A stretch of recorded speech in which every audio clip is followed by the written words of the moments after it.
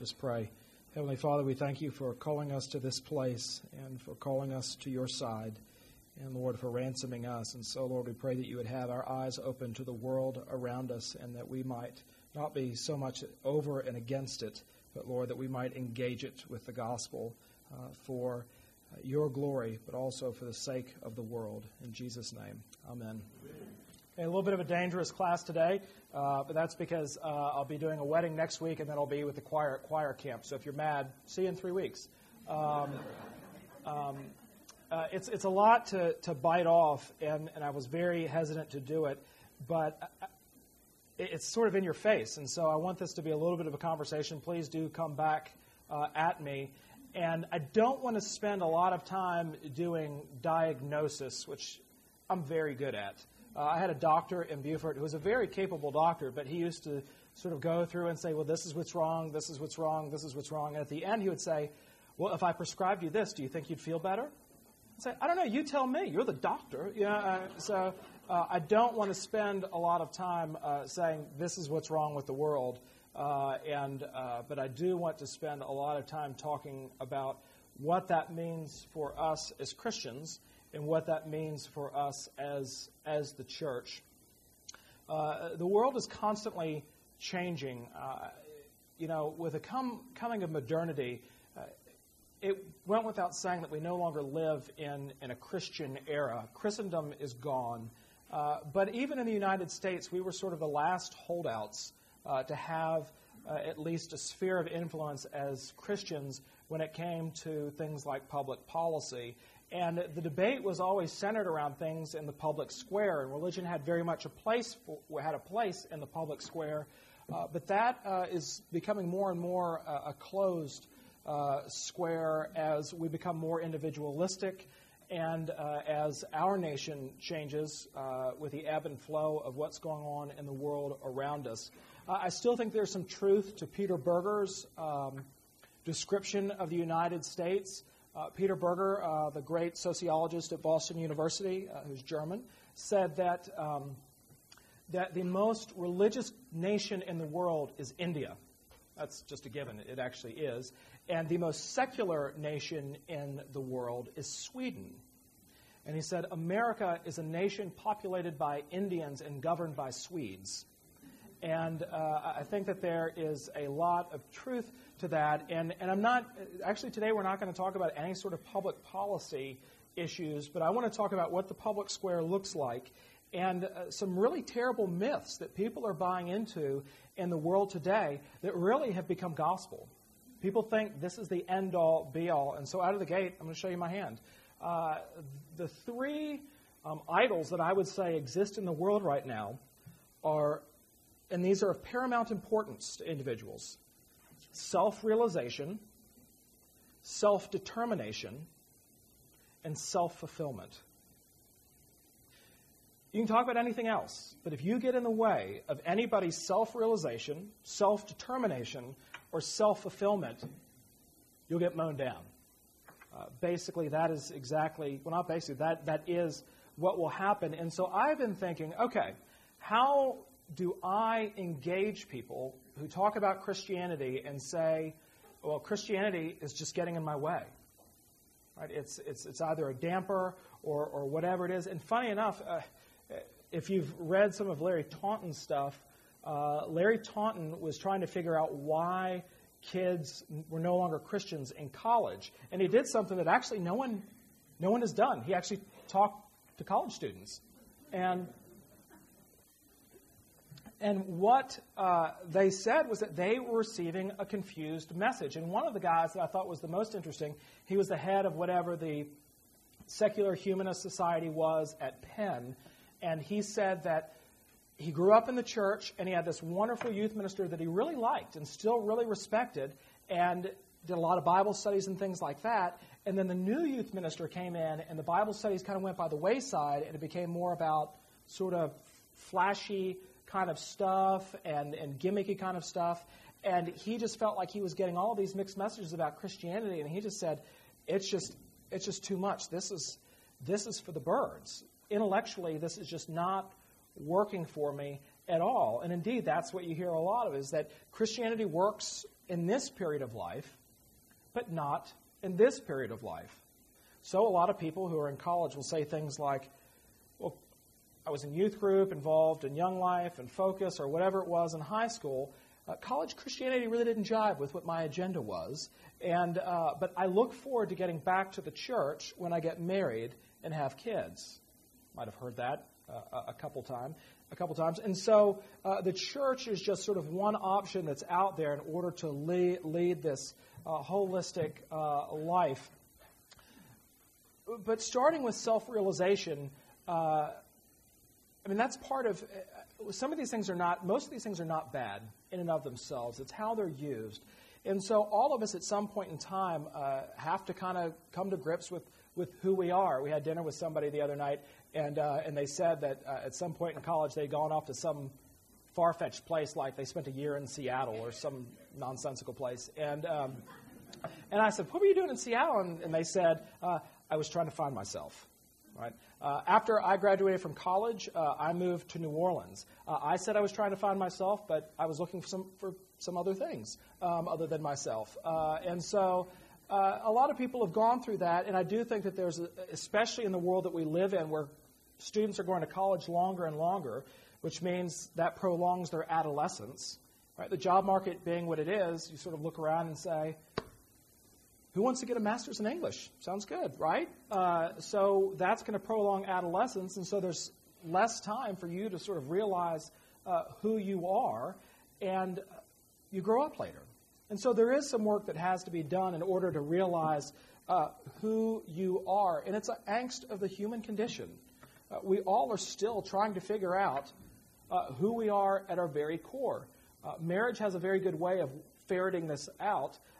When I used to see the frustration in my parents' eyes when they would ask me, why did you do that?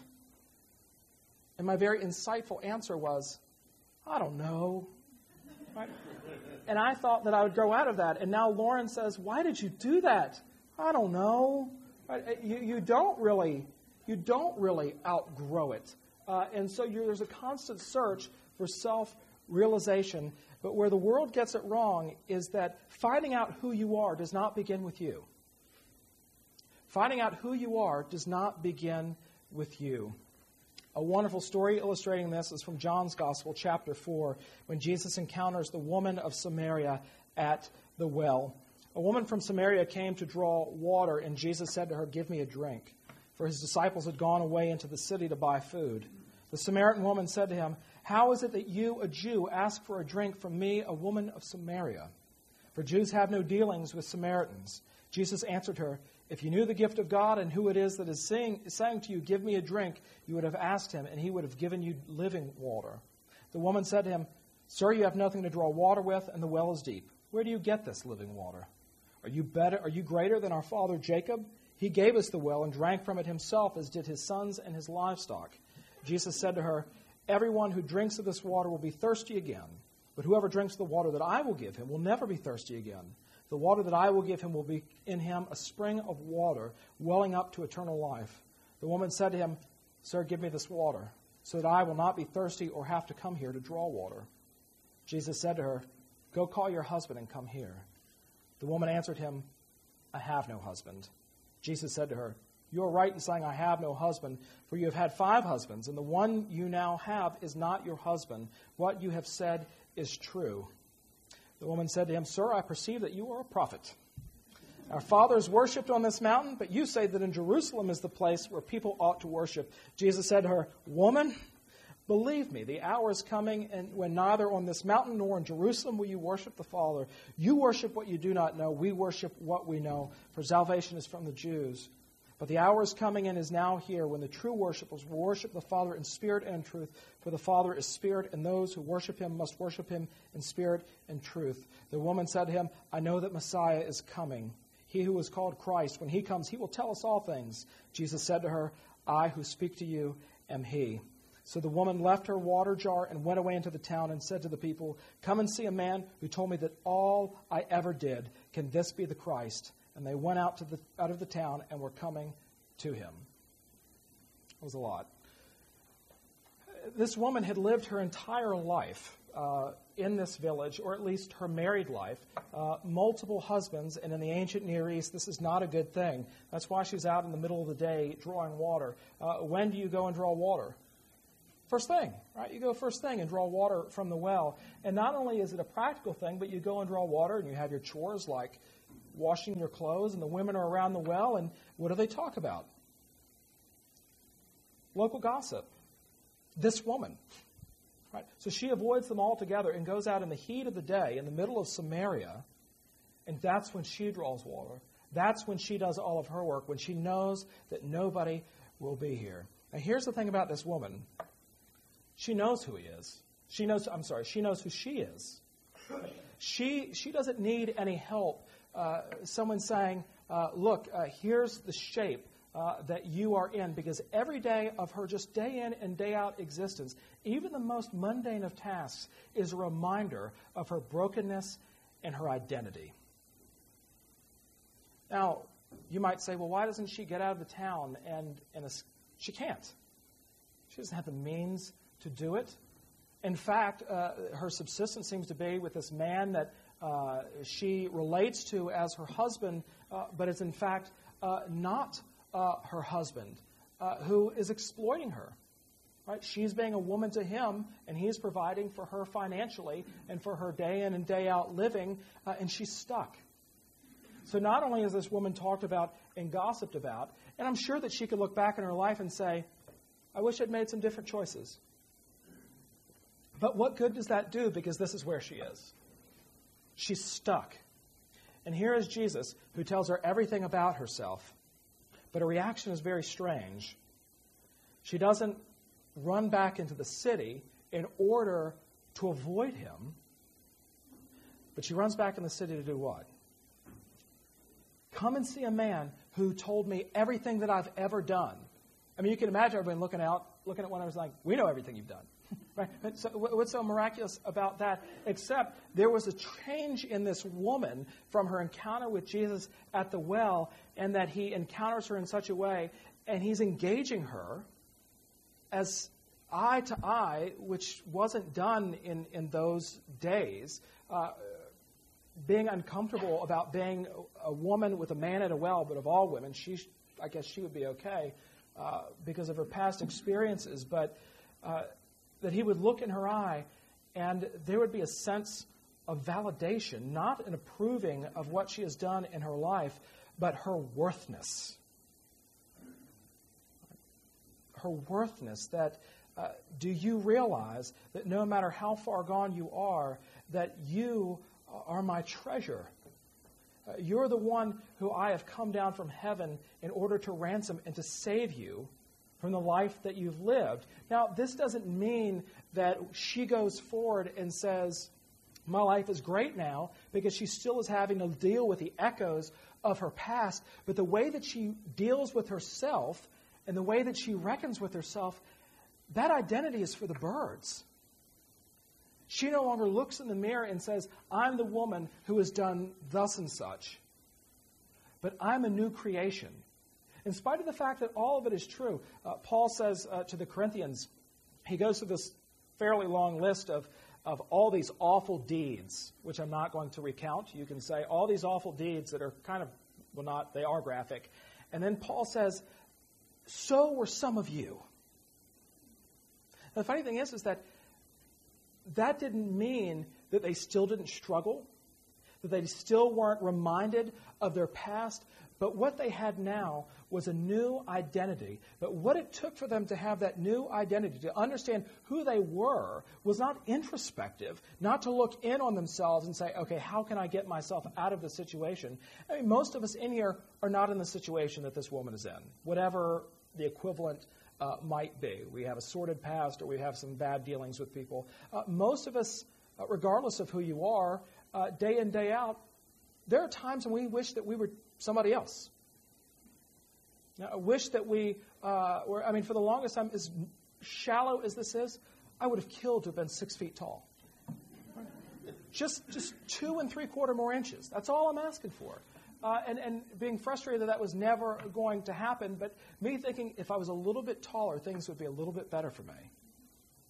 Not at all. Not at all. But all of us want to relate to one another based on some projected or perceived identity that is really not who we are. And when we relate to one another on that level, you objectify the human being. You rob them, bless you, of their worthness, right? That God has imputed to them through what Jesus Christ has done. And so when it comes to self-realization, it takes God and an outside intervention to help us see who we really are. We're more alive and human in Christ. You're actually more human as a Christian than you are apart from Him. You're more who God designed you to be in Him than you are apart from Him. And God uses several means in order to be able to accomplish this. Of course, His Holy Spirit. But one of the things that's happened in the whole process of self-realization is that there's been a large abdication by the community and by parents, the family, in helping people realize who they are. It's been pretty much hands off. Now, some of that is just because of circumstance. It used to be, there was this fascinating study done that even people, it was around World War II, right before the outbreak of World War II, that even people who married other folks that they had never met before in New York City, over 70% of the couples that got married, although they had never met, lived within a 10-block radius of one another or grew up within a 10-block radius of one another. Indeed, a lot of you in this room, if you married somebody from your hometown, like you married somebody that you grew up with, who you knew, and your parents were a part of the dating and the courting, and her parents were a part of it too, and your family, and you were friends with the brother and things. Now, that has its complications, right? Lauren and I did not grow up together, but she wanted to get married in my hometown because she thought it was cute. And it is, rolling horse country right at the foot of the Blue Ridge. And she liked the fact that there were all of these vineyards now springing up in this area of Virginia. And she liked to go out and do the tastings and all that. And there were a couple in particular that I would not touch. And she's like, why won't you do the tasting? And I said, because this used to be a hog farm. And I said, so oink, oink, have at it. But I grew up in a very small town, and so we were having lunch one day at the local Greasy Spoon, and Betty, the waitress, walked up to take her order, and I hadn't seen her in a long time, and she said, I heard about the engagement, and I was talking to Nick, the owner, and we're going to shut down the restaurant for the day, and it's going to be great. And Lauren says, is there an expectation that Betty, the waitress, is going to be? Yes, you heard it. Whether she's invited or not, she and Nick and George, the cook, and Diana, who works in the morning, they're going to be there. They're just going to be there. And we didn't get married in my hometown. Betty was not there. But there's something really wonderful and beautiful about that because, as Jacques Maritain said, community exists for the rescue of person. Right? And that's a biblical idea of community, that community exists for the rescue of person, which means that it's the community's job to help somebody realize their full potential, which is ultimately in Jesus Christ, but to help them understand who they are. And in the world that we live in, basically what we tell them is that, and you can listen to my sermon again this morning, is that basically whatever floats your boat, accumulate power, accumulate the ability to influence, accumulate money, whatever it is, and you're in. Right? That's what you want to do. And so what do you say to the guy who says, I want to be a mechanic? Right? And very talented. What normally happens, I say, oh, well, go to college first, and then after college, if you want to go do that, then you can go do that. Right? And so college has become less about, and college used to be sort of like an insurance policy. It was meant to be an investment that would pay off through the years because you would go and study what you would ultimately do. And now it's like a safety net. Unless you go to college, life is over for you. There are all kinds of statistics about income and things like that. But I know a lot of friends who have gone off to law school and are miserable and have said, law is a really expensive hobby. And I was playing golf one time, this is a very funny story, with a guy out in Hawaii. And we were out there, and he said, well, what are you, I'm training to be a minister, and he was about 75, and he said, my whole life, that's all I've ever wanted to do, is to go to seminary and be a preacher. And I tried to convince him it wasn't too late, and he kind of hemmed and hawed about it. I said, well, what do you do? And he looked at me and sort of smiled and said, I judge beauty pageants. And he did. He actually judges Miss America. He's one of the standing judges. And I was like, it's a pretty good gig. You work once a year. I mean, he does the state circuit too, but anyway. But how many people have this longing in their heart, especially when it comes to vocation, because they did what they thought they were supposed to do, and rather than the community rallying around them and helping them realize their potential and say, here's who you are, we're going to bless you in this, this is where your gifts lie, have told them, well, kind of do this, this, and this. That's one of the reasons why we have a clergy problem in the church, is because students would graduate from college and go see the bishop, and the bishop would say, well, you need some real-life experience. Come back, and it's good to have real-life experience, but the number of people who went on to graduate school or got involved in some other business and got married and had kids, going back to seminary was too much. It was just simply too much, and so they live with this nagging regret because the community hasn't rallied around them and said, your full potential is in Jesus Christ, and what has He called you and equipped you to do, rather than leaving us to ourselves. And that's often what happens when it comes to self-determination. And the Bible talks a lot about what happens when you are self-determined and you're left to your own devices. Luke chapter 15, the parable of the prodigal son. Right, what happens? The father actually lets the young son go. He doesn't put up a fight. He gives him everything he wants, and he doesn't get perspective until he sees the pig slop. And even then, he comes up with this harebrained scheme as to how he might get back in to his father's household. What we find in real determination when it comes to the Bible is that the only person who is actually self-determined in a way that is perfect, it's God Himself. So right before Jesus tells the parable of the prodigal son, He tells the parable of the lost sheep. Remember, there's a shepherd, and he has 99 sheep. And the one decides he's going to do what he wants to do. And he wanders off. And what does the shepherd do? He goes after the one who was lost. God is the only one who is self-determined. And when left to our own devices, we're sunk.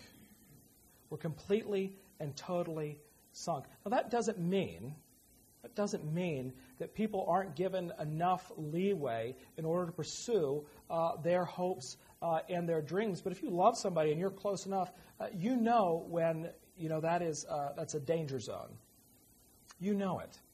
And so the property of our God is to go after them. Right? The fault in the parable of the prodigal son is that there's one in that. The two parables that Jesus tells before are the parable of the lost sheep and the parable of the lost coin.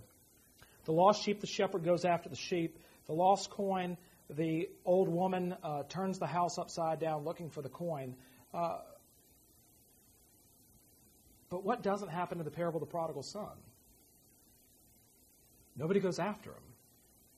And everybody listening to Jesus tell this story would have known exactly whose job it was to go after the young son. The Pharisaical older brother. That's whose job it was. And yet he was content to stay in his comfortable living and earning some righteousness rather than putting away his own dreams and ambitions and going after his younger brother who had left the ranch. And so realize where one, self-realization, self-fulfillment, and then, self-determination, and then self-fulfillment. I preached about it this morning. I'm not going to go into it. But the world has gotten pretty crazy in terms of what will bring about a complete and whole and total self. It just has. I don't have to give any examples because there are lots of them. And for some of us in this room, when we hear the things on, I listen to a lot of NPR because I'm an Episcopalian, and I have a tote bag and everything. And I listen to these things, and it doesn't make me mad It just breaks my heart. And it is amazing, but we live in an era because there is no judgment. Remember, judgment's not always a bad thing, especially when it comes to the sheep who's wandered off or the one who is going off and doing something they ought not to do.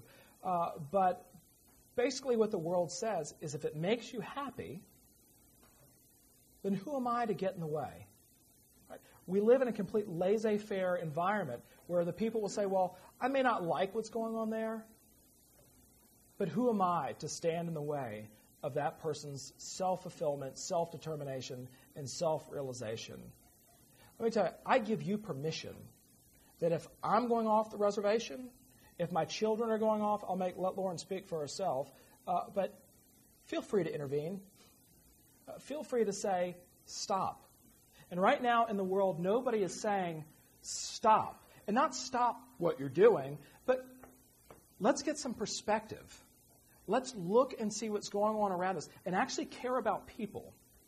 Right? Not perceived needs, but actual needs. And so the one truth I think the church has been totally silent about, Oprah and Maya Angelou get. Right, this is the first time and the last time you'll ever hear me say this. I like Maya Angelou a lot. But before that, this is what I thought that I kind of understood this whole thing about self-realization and self-determination.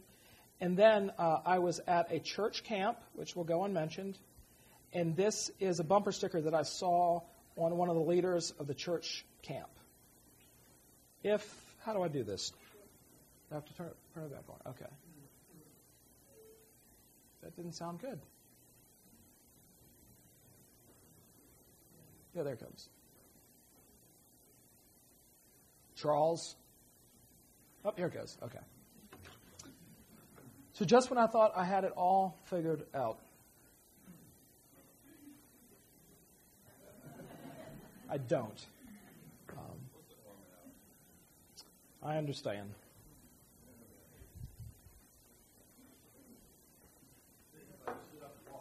Oh, there it is. Okay. So this is the bumper sticker that I saw. Life isn't about finding yourself, which is bad enough. Life is about creating yourself. Lord have mercy. My kids wouldn't get dressed in the morning if I allowed that sort of nonsense. Or if somebody comes into my office and says, this is what I'm dealing with, this is what I'm struggling with, and I said, well, whatever makes you happy, just go ahead and do it. Or you know what, I really can't help you. It's really about you finding your own way forward and creating for yourself whatever new reality that you would like to live in. Right? That's spiritual abuse is what that is. And I like that in parentheses it says unknown. I'm going to get one that says clueless, right? I mean, how long do you have to? I mean, wherever that person lives, that's where I want to live, because clearly they're not really in touch with life.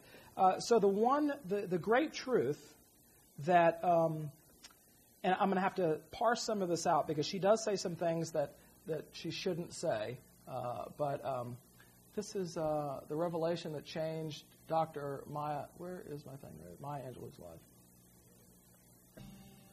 Super Soul Sunday. You say words of things, and that they're so powerful. So what words do you turn to for comfort? Love. And again, see, I think love is that condition in the human spirit so profound that it allows us to forgive. Mm-hmm. And it may be the energy which keeps the stars in the firmament. Yes. I'm not sure. It may be the energy which keeps the blood running smoothly through our veins. I'm not sure. But it's something beyond the explanation. It can be used for anything you can explain, any good thing you can explain. Absolutely. Yes, ma'am. Where do you go for solace, for comfort? Are there books that you read? Or when Maya Angelou needs comforting, yeah. What do you use? I'm a student of Unity. And there's a book called The Unity Church? Unity Church. Mm-hmm. I'll sort this Maya Unity first stuff out in a discovered the minute. Unity Church in her 20s after her voice coach and mentor, Fred Wilkerson, invited her to a service there. Founded in 1889, Unity is a Christian movement that emphasizes affirmative prayer and education as a path to spirituality. I took a course in Unity about 2 years ago, online. Not to become a member, a minister, but just to understand more deeply. There's a book called Lessons in Truth. Wow. And in the book there's a line which is, God loves me. And when I came to read it to my then mentor, Frederick Wilkerson, the late Frederick Wilkerson, I read, God loves me. And he said, read it again. I said, God loves me. He said, read it again. Read it again. And finally, I said, God loves me.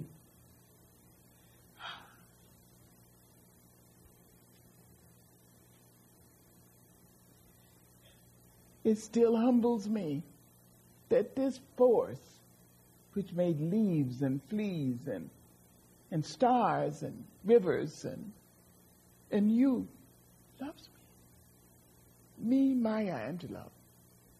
It's amazing. I can do anything and do it well. Any good thing, I can do it. That's why I'm who I am. Yes, because God loves me and I'm amazed at it and grateful for it.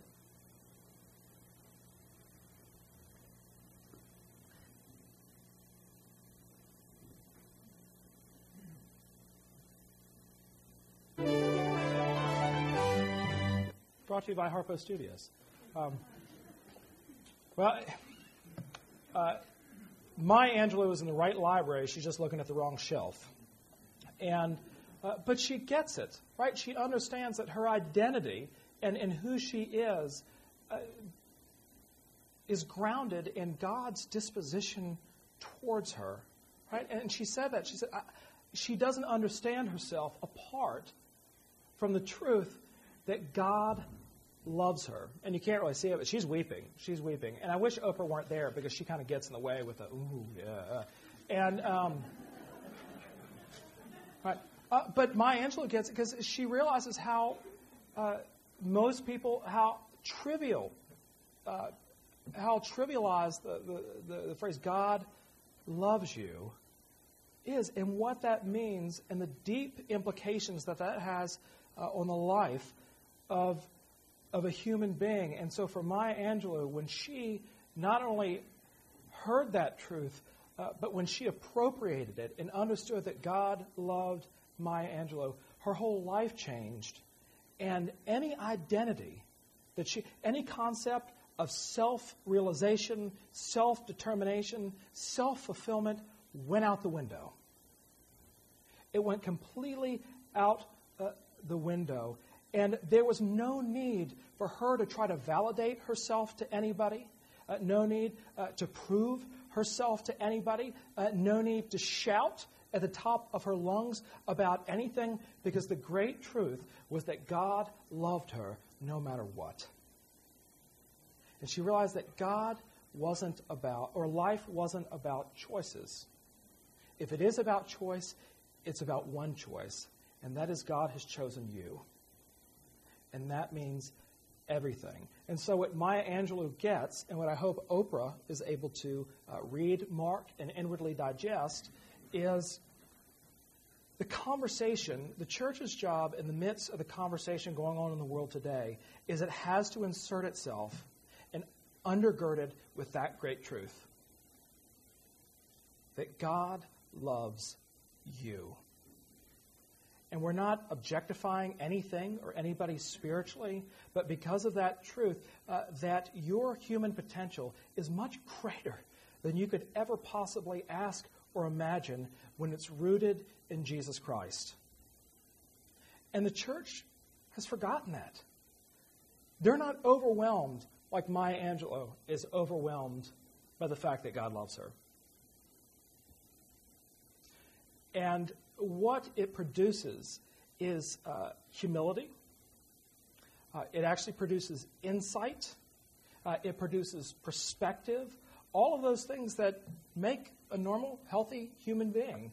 And all of those things come by the power of the Holy Spirit through the truth of the gospel that God so loved the world that he gave his only begotten Son to the end that all that believe in him should not perish but have everlasting life. And let me tell you, my experience and what the Bible's experience is that when that truth penetrates the heart of an individual, you can stop worrying about a lot of other things. Right? But it's a tale as old as time when Saul was converted on the road to Damascus. And the Lord spoke to the centurion and said, now Saul is going to come to your house and I want you to take care of him for a couple days. His response was, what you talking about, Willis? All right, his response was, no, Paul, then Saul, was on his way to Damascus in order to kidnap Christians and bring them back to Jerusalem so they could stand trial and be executed. It's not a welcome house guest, right? I know this Saul guy. I don't want anything to do with him. And how often do we sell short the power of the Holy Spirit in the gospel when that message takes hold of somebody's life, like it did Paul? It changed him. It changed him forever. And God sorted out all of that other stuff. And the other thing that I have to keep in mind, too, is that God is in control. An often quoted thing in my life these days is worrying is praying to yourself. Worrying is praying to yourself. And just when I think the world is going to hell in a handbasket, it means that I've forgotten who Jesus is. And I know that if I flip to the end of the book, how it ends, how it all ends, where, well, God wins, right? That every wrong has been righted and every injustice has been rectified, and all that was cast down and broken and old has been made new. And that's a message that'll preach. It always has. And that was the power of Paul's testimony and why Paul was able to say the things that he had, because he had that perspective. He knew what it was like to be on the other side, to be so sure of himself that he knew what he was doing, when in fact all of his life up to that point was rubbish. He used a much stronger word. It was rubbish to him. And so I hope that in the midst of the world around us and what's going on and the conversation that's taking place, that we can listen with open ears about people self-realizing and self-determining and self-fulfilling, but that we would see it for what it is. It's incomplete. And where it's incomplete creates an incomplete human being. And Jesus has come that we might have life and life to the full, and that we would be overwhelmed by the message of God's grace and that God loves you. Questions, comments, concerns?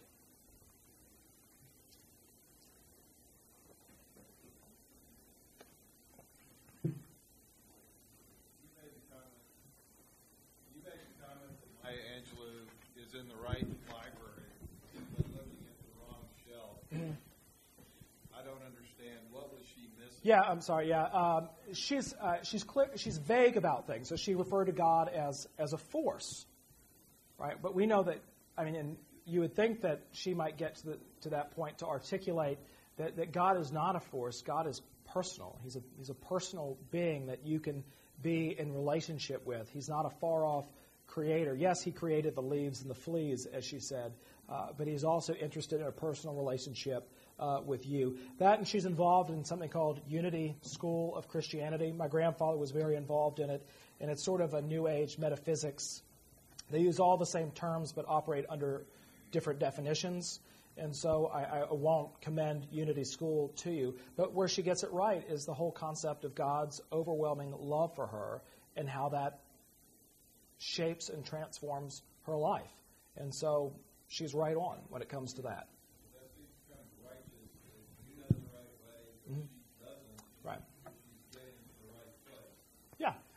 Well, I guess you could say that about everything that I've said just now.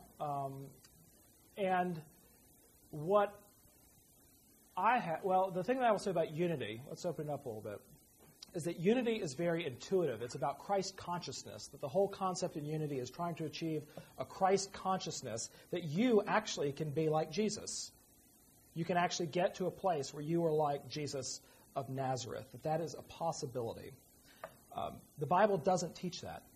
And I'm not talking about biblical interpretation. Just the plain reading of Scripture says that's not true, that Jesus came into this world because we can't be like that we're incapable of being like that there is, and that's a powerful message. And we know that intuitively as well, that love has to come from the outside if it's to transform. So I wouldn't say that I'm being self-righteous about it. I think it's a fair comment to say that I'm being judgmental about Unity School of Christianity, but that's because it doesn't sync with what the Bible has to say about Jesus and what the Bible has to say about salvation. They're more than welcome to disagree. I don't have any qualm with that. As long as we can have a conversation, that's fine. I'm not interested in them in those saying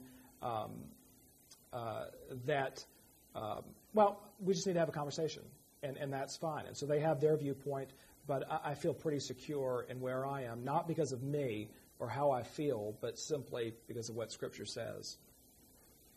If you want to know my opinion on things, we're sunk. I mean, go to brunch. Everybody leave now. Run.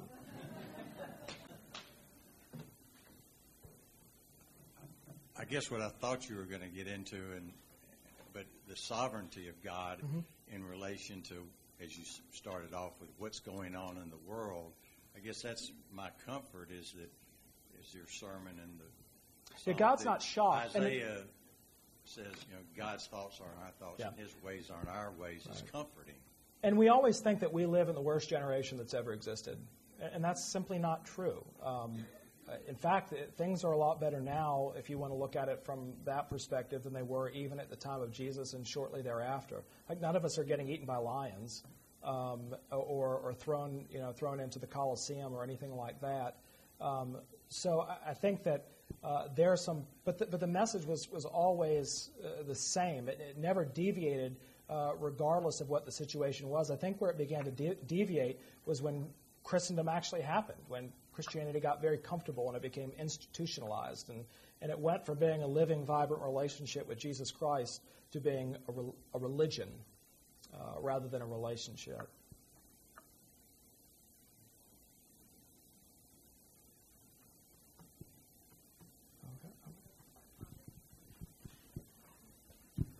Just sort of going back to what you said about how sort of your judgment or, just in that conversation in general was more based on what Scripture said and not your opinion. That's been a huge life-changing thing for me, was realizing that the Bible is there as the Word, and that's really all that we have. That's the most solid thing that we have. And it's not about looking at it, going back to self-realization, self-determination, self-discovery. It's not about me saying, wow, this is great. What pieces of it am I going to choose to believe? It's more about looking at the Word as a whole and asking myself, do I believe this in all that it says? And that's been huge for me. Just to sort of share that, I was kind of on a path of self-discovery, self-creation, and in that Word in its entirety, I've been able to see that, it's not about what I think about it or what my opinion is on it. It's about whether I believe it as a whole. Does that make sense? It does, totally. God bless you. Thank you, Donna. Okay, it's like I said, I know I've opened up a can of worms, but I think that the Advent is one. It's a place where there's a lot of theological inquiry. We can ask really hard questions and talk about really tough stuff. This is not some sort of like spiritual fortress, although in some sense it is a ark of refuge. But I don't know, my conversations with a lot of people out and about, like guys that try to get me to put their golf bags on the back of their carts, are about things like this. And so I think even Christians need to sort of stop and get some perspective and take stock of God's sovereignty and also to put on compassion and meekness and kindness and humility as we minister to a fallen and broken world. So were some of you. Let's pray. Lord Jesus, we thank you for loving us enough to come into this world and die for us, and we thank you for the insights of Maya Angelou. And Lord, that we would, above all, keep our eyes focused upon you, the author and perfecter of our faith. And Lord, that you would indeed shield us from self-righteousness, but Lord, that we would boldly proclaim you, that we might decrease and you might increase, and indeed that the world might see Jesus, in whose name we pray. Amen.